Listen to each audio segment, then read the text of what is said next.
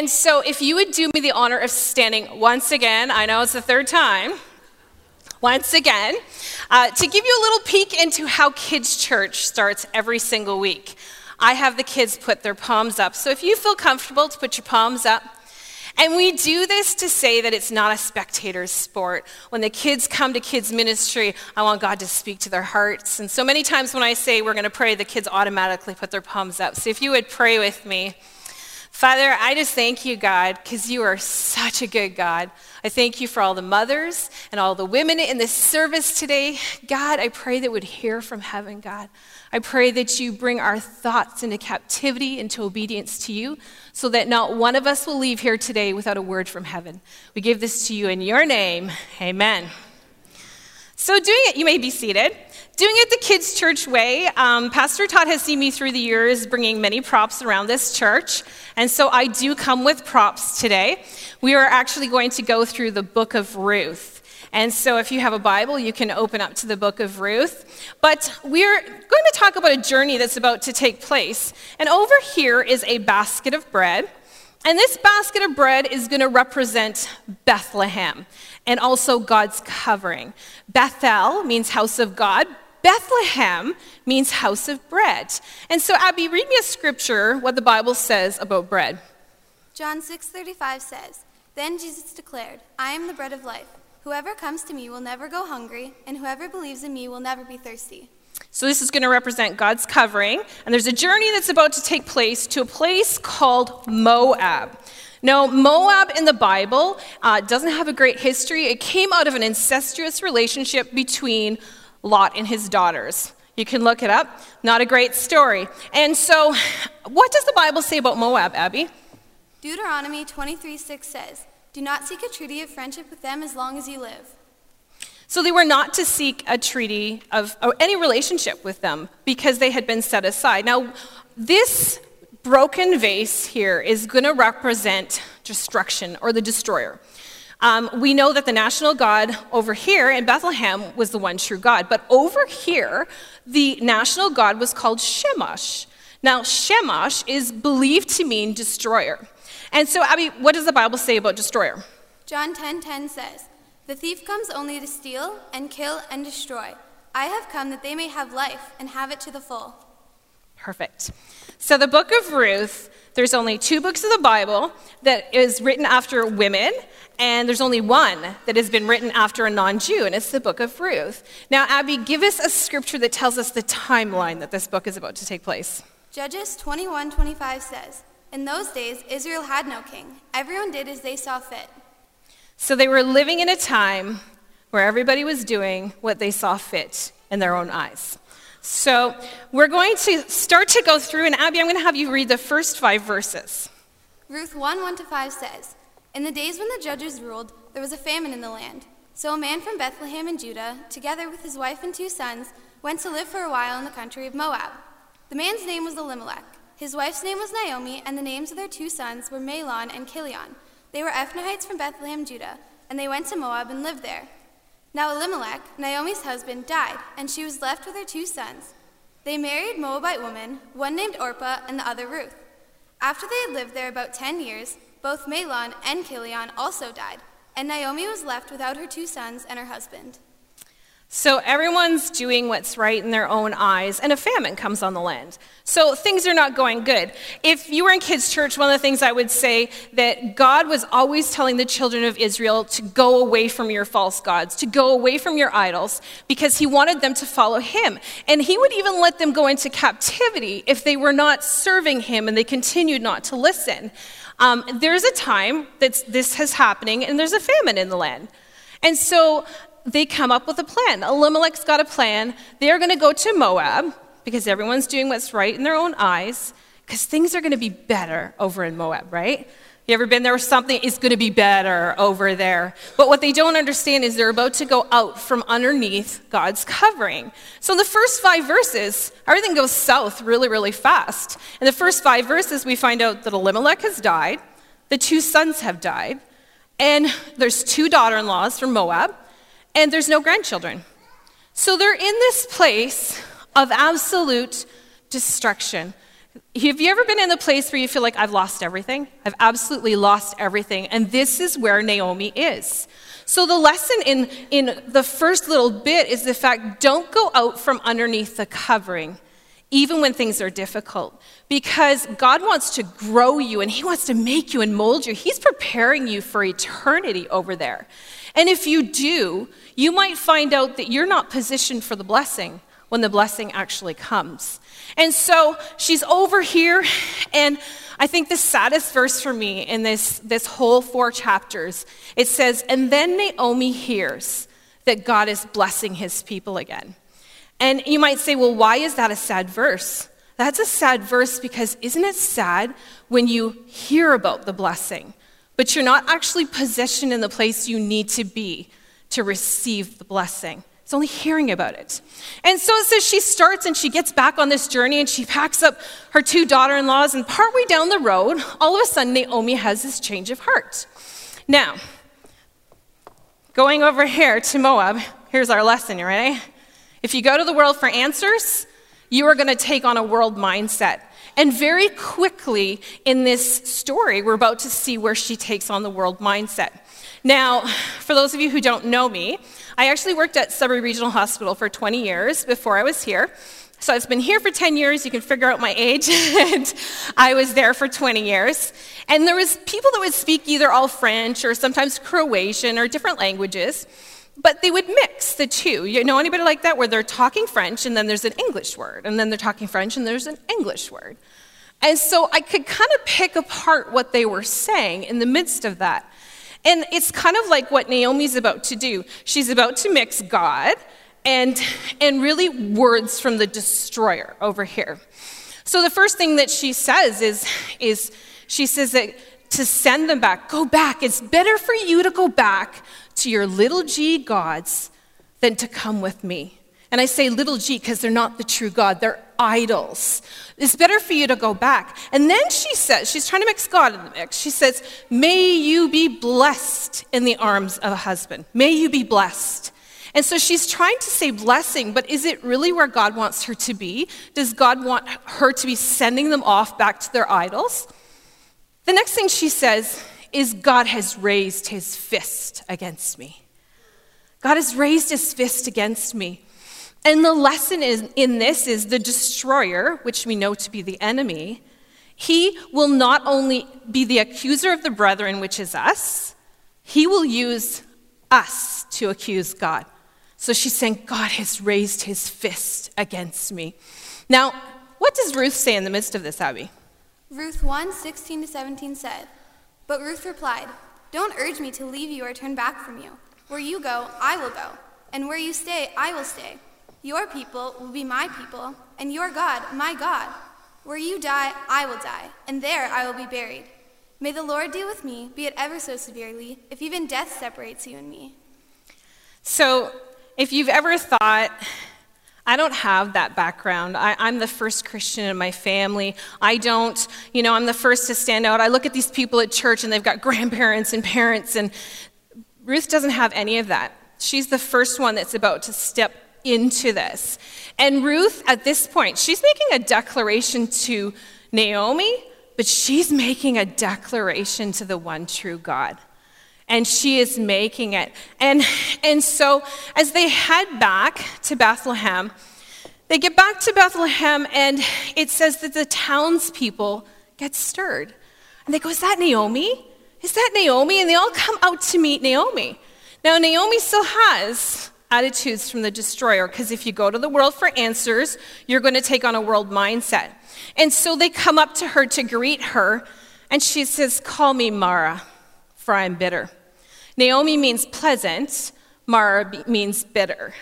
And so you see, when we get into these times of brokenness, we can actually even lose who we are. We can be so broken, we can't see anything. The next thing that she says is, I left here full, and I've come back empty. And you see, she can't see that the very answer is right beside her. The very answer to what she needs is actually Ruth. And so I suggest to you today that if you're in that place where you think there are no answers, You don't know my situation. You just don't know. I suggest that maybe the answer is right beside you, and you just can't see it at this point. And so they get to Bethlehem, and then as they start to settle in, they go and they realize they've got 3 basic needs. These are 2 single women back in their land, but they have a need for safety because they need someone to protect them. They have a need for food, which is a basic need, and they have a need for family. She needs a kinsman redeemer. She needs somebody to take care of them. And God is so cool because 240 or 250 years before this in Deuteronomy, God placed a plan for the foreigners, for the poor, for the widows to eat. So Abby, read the scripture. Deuteronomy 19-21 says, "When you are harvesting in your field and you overlook a sheaf, do not go back to get it. Leave it for the foreigner, the fatherless, and the widow, so that the Lord your God may bless you in all the work of your hands. When you beat the olives from your trees, do not go over the branches a second time. Leave what remains for the foreigner, the fatherless, and the widow. When you harvest the grapes in your vineyard, do not go over the vines again. Leave what remains for the foreigner, the fatherless, and the widow." So she says to Naomi, "Can I go in the fields and glean?" So can I go? And God has this provision so that they can come behind and they can get food.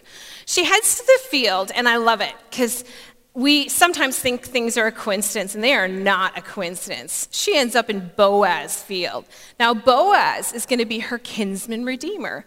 She has no clue that that's who he is. She's just like forward motion. She's just moving forward, and I know many times that's us. Forward motion, just get it done.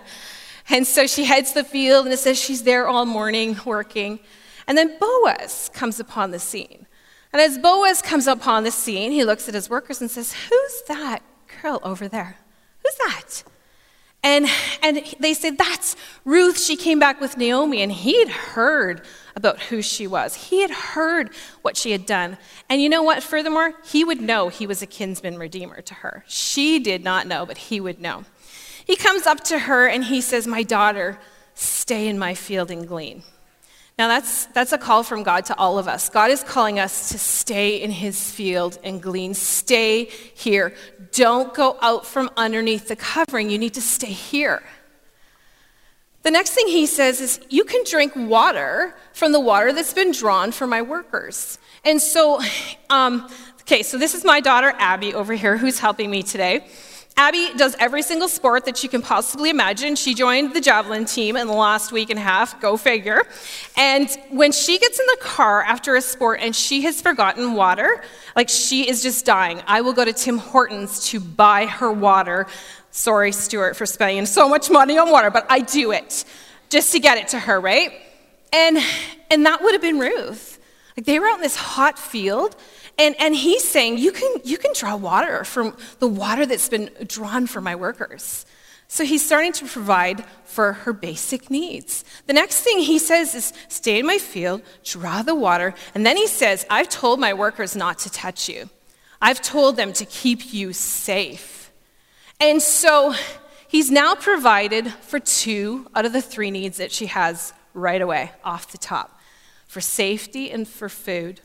It says that her response, and I love it, her response to him at this point is she gets on her face before him and says, "Who am I that you would show me such favor?"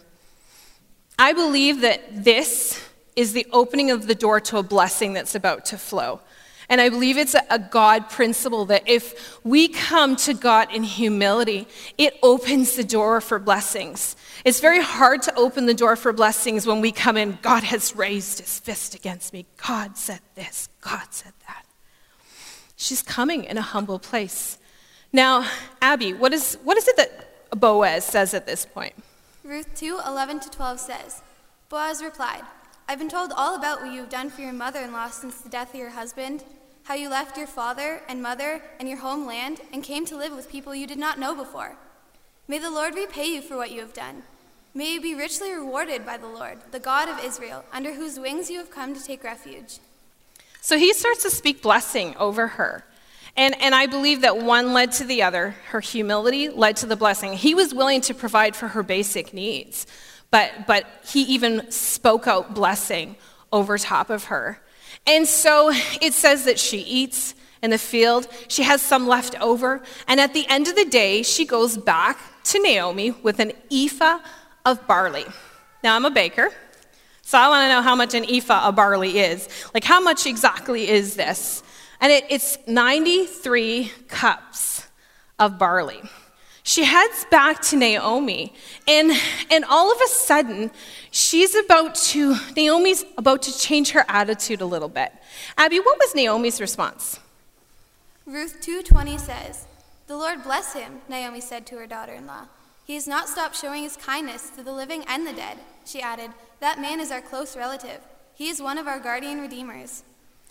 So now she's starting to speak blessing.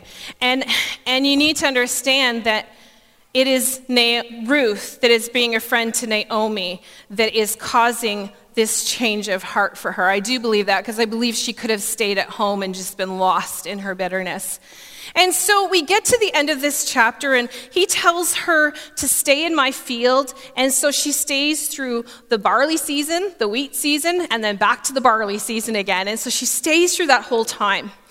And she stays there, and then it gets going into chapter 3. And Naomi comes to Ruth, and she basically says, "It's time to catch a man." And so she wants her to find a kinsman redeemer. Now, single girls out there, these are really good details for you. If you want to catch a man, her first instruction was, you need to bathe. So that's super important. If you don't have a boyfriend yet, you need to bathe, okay? The second thing she said was to put on your best clothes. And then the third thing was to put on some perfume. Smell good. And she says, tonight, Boaz is going to be in the threshing floor. And so this is the place at the end of the season that they would go up and take the wheat and sift through it, and the barley and sift through it. She said, wait and watch where he goes to lay down. And as soon as you watch and see where he goes to lay down, I want you to lay at his feet and uncover them. But make sure he's eaten and he's content and he's happy. Now, this is an extremely different thing than the position of humility she was in. The position of humility she was in was very cultural. That would be very cultural to get on your face and to be submissive. But it is not cultural for her to go up to this threshing floor. And she tells her to wait and he will tell you what to do. And so that could be really risky if he was not an honorable man. She is going to the threshing floor, and she is going with her heart. She is going with her future. She is going with her reputation. Every part of that is what she's bringing to this threshing floor. Now, we have a cottage, Manitoulin Island, and when we were young, we used to play hide and go seek. And so, kick the can, really. We played kick the can, and you'd be hiding behind a tree, and your heart would be beating 1,000,000 miles a minute because you didn't want to get caught, and it was dark, and it's the excitement. I can only imagine what she was feeling in those moments as she stood and she waited. Has he eaten? That's him. That's Boaz. It's right there. I'm going to watch. I'm going to do what I've been called to do. Now, Abby, what does the Bible say about the kinsman redeemer? Leviticus 25:24 says, "Throughout the land that you hold as a possession, you must provide for the redemption of the land." The second one, the two of them. I'm going to put her through this fast. The poor girl's going place to place. Deuteronomy 25:5 says, "If brothers are living together and one of them dies without a son, his widow must not marry outside the family.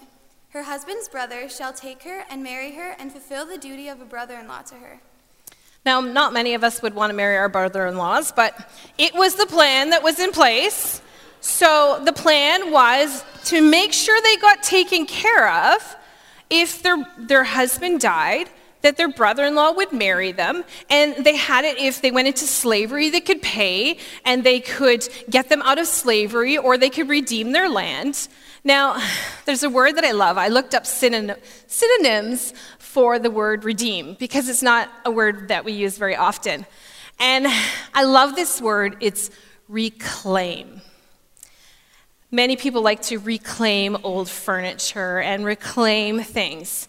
But I believe that's a word for us today, to reclaim things that have been lost.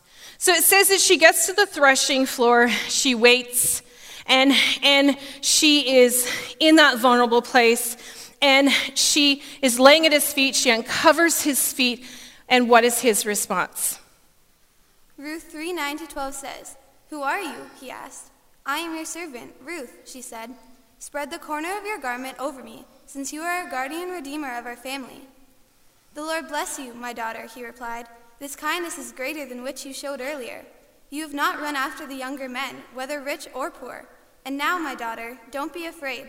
I will do for you all that you ask. All the people of my town know that you are a woman of noble character. Although it is true that I am a guardian redeemer of your family, there is another who is more closely related than I." So, have you ever sent a text message? This actually happened to me recently, where I sent like this heartfelt text message, and they responded, "Who are you?" And you're not in my contacts, and I'm like, really? Wow, like seriously? And she had just put her all there. She gets there, she uncovers his feet, and he wakes up and says, "Who are you? Who are you?" Her instruction was to uncover his feet and to wait. And I love Ruth. Love it. Because what she does is she tells him, "You are my kinsman redeemer. Put your covering over me," which is basically saying, marry me. Now, this whole threshing floor, I believe, is a picture for us, his people. Threshing floor, what happened in the threshing floor? In the threshing floor, they brought their grain, their barley in, and they would crunch it down, and they would get the seed out, and then they would go out in the wind, and they would throw it up in the air until the seed came down. This week, on Monday, I was praying about this message. I've done a lot of prayer over this message. I was praying about it, and this is what God gave me. He said, the children of Israel never claimed all that was theirs to claim. God promised them a certain territory in the promised land, and they never claimed. And I heard years ago, and I might not be right on this number, I think they only claimed 1/3 of what was theirs. If I'm wrong, forgive me. So I text my mother, she's at camp, and I'm like, did they claim everything that was theirs to claim? And she's like, I don't know. Ask Pastor Todd. I asked my husband. Yeah, that's what she said. Ask Pastor Todd. I don't know the answer to this. Then I asked my husband, and he said, no, I think they just didn't drive out the enemy. So literally, poor Pastor Todd got to work on Tuesday, and I was like waiting. I was here early, and I wanted to know the answer. And the reason I wanted to know the answer is because as Christians, do we claim all that is ours to claim?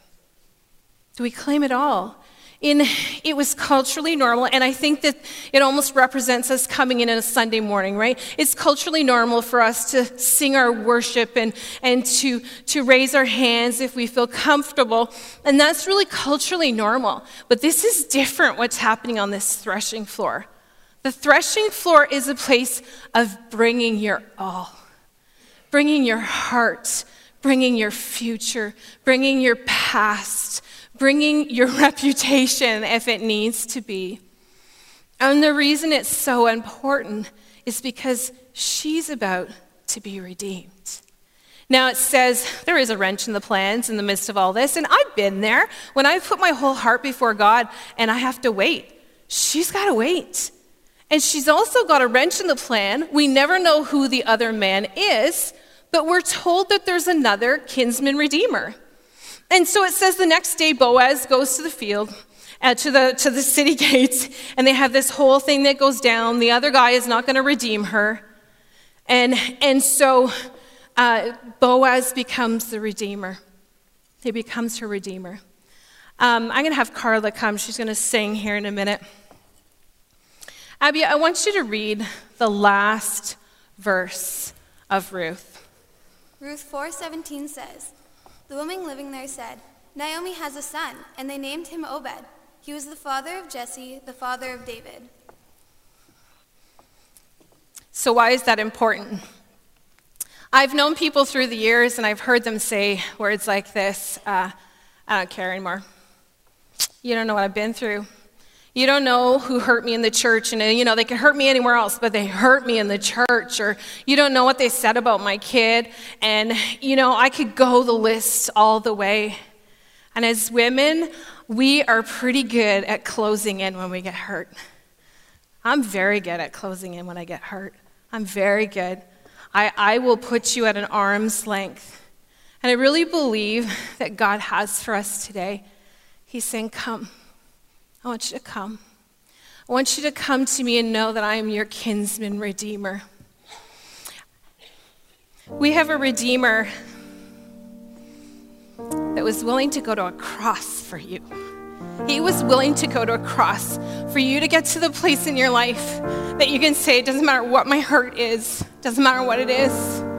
I'm willing to get at the feet of Jesus and bring it to him.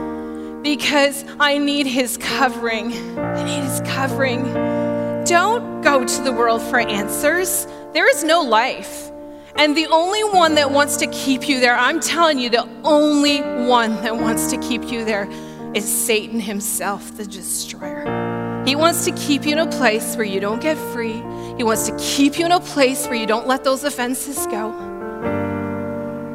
God wants to set you free. That last scripture that Abby just read, if you didn't catch it, she does give birth. She gives birth to Obed, who is the father of Jesse, who is the father of David, which is the greatest king that ever existed. And so if you can't lay that stuff down for you, lay it down for who's coming behind you. Who's coming behind you?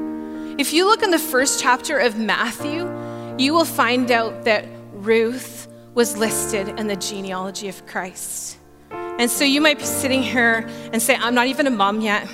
I'm a teenager. You know what? There's somebody coming behind you. You may not see it yet. There's somebody coming behind you.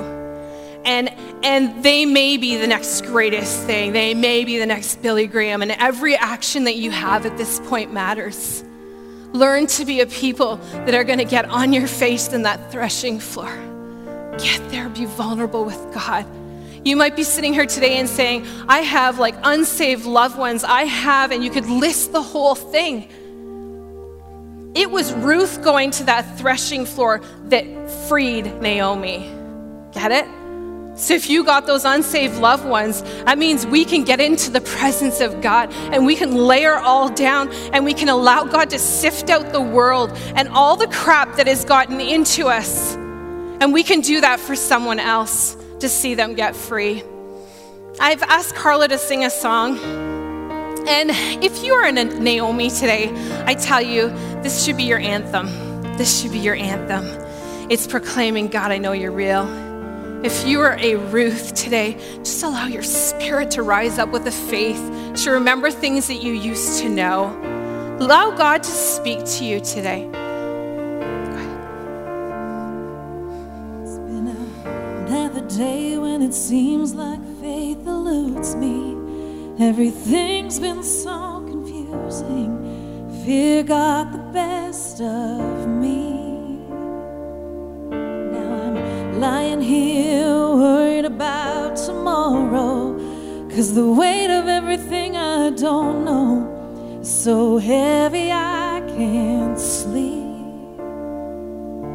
But the truth remains the same, even when I don't know what to pray.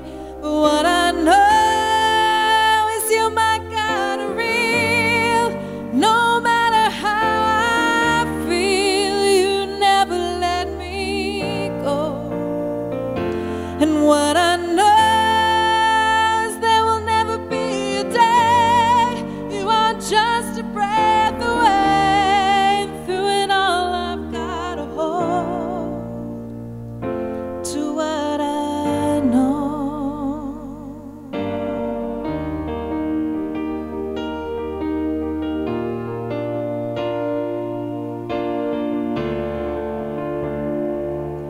I could throw my fist in the air demanding answers, but despite of all the questions, I'm still giving you my life.